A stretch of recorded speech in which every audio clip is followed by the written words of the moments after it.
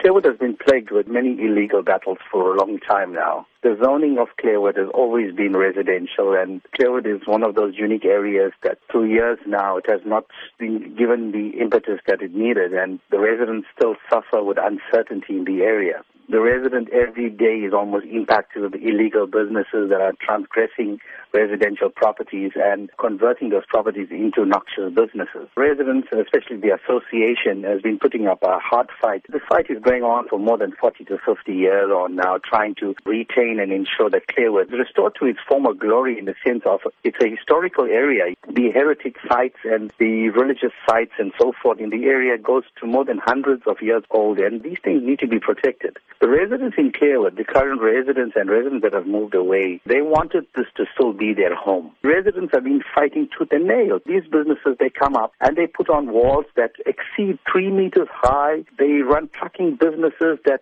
really impact on the area. In the last 6 years on now, we've lost more than 14 lives of residents in the area under the wheels of these trucks. Apart from that, hundreds of accidents, and I'm sure SABC and Metro Police stats would reveal that. It is factual.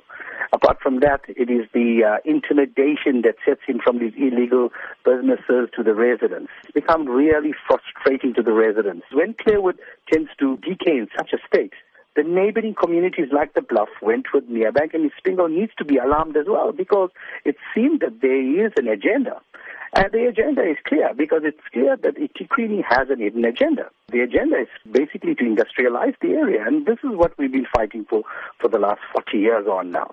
And we're saying, take your people of the South Durban, take them seriously. As you've said, these have been long-standing issues. But where does the solution lie? I think the solution lies with land use management and town planning. The community of Clairwood has been here for more than 150, 60, 70 years on. And we're saying, while we are still living, we need the services, we need the sort of attention that we deserve. We have now decided to take this matter to the courts, because we believe it is a right of the residents to retain this area. It is probably the last historical area of our forefathers, and we need to protect this heritage.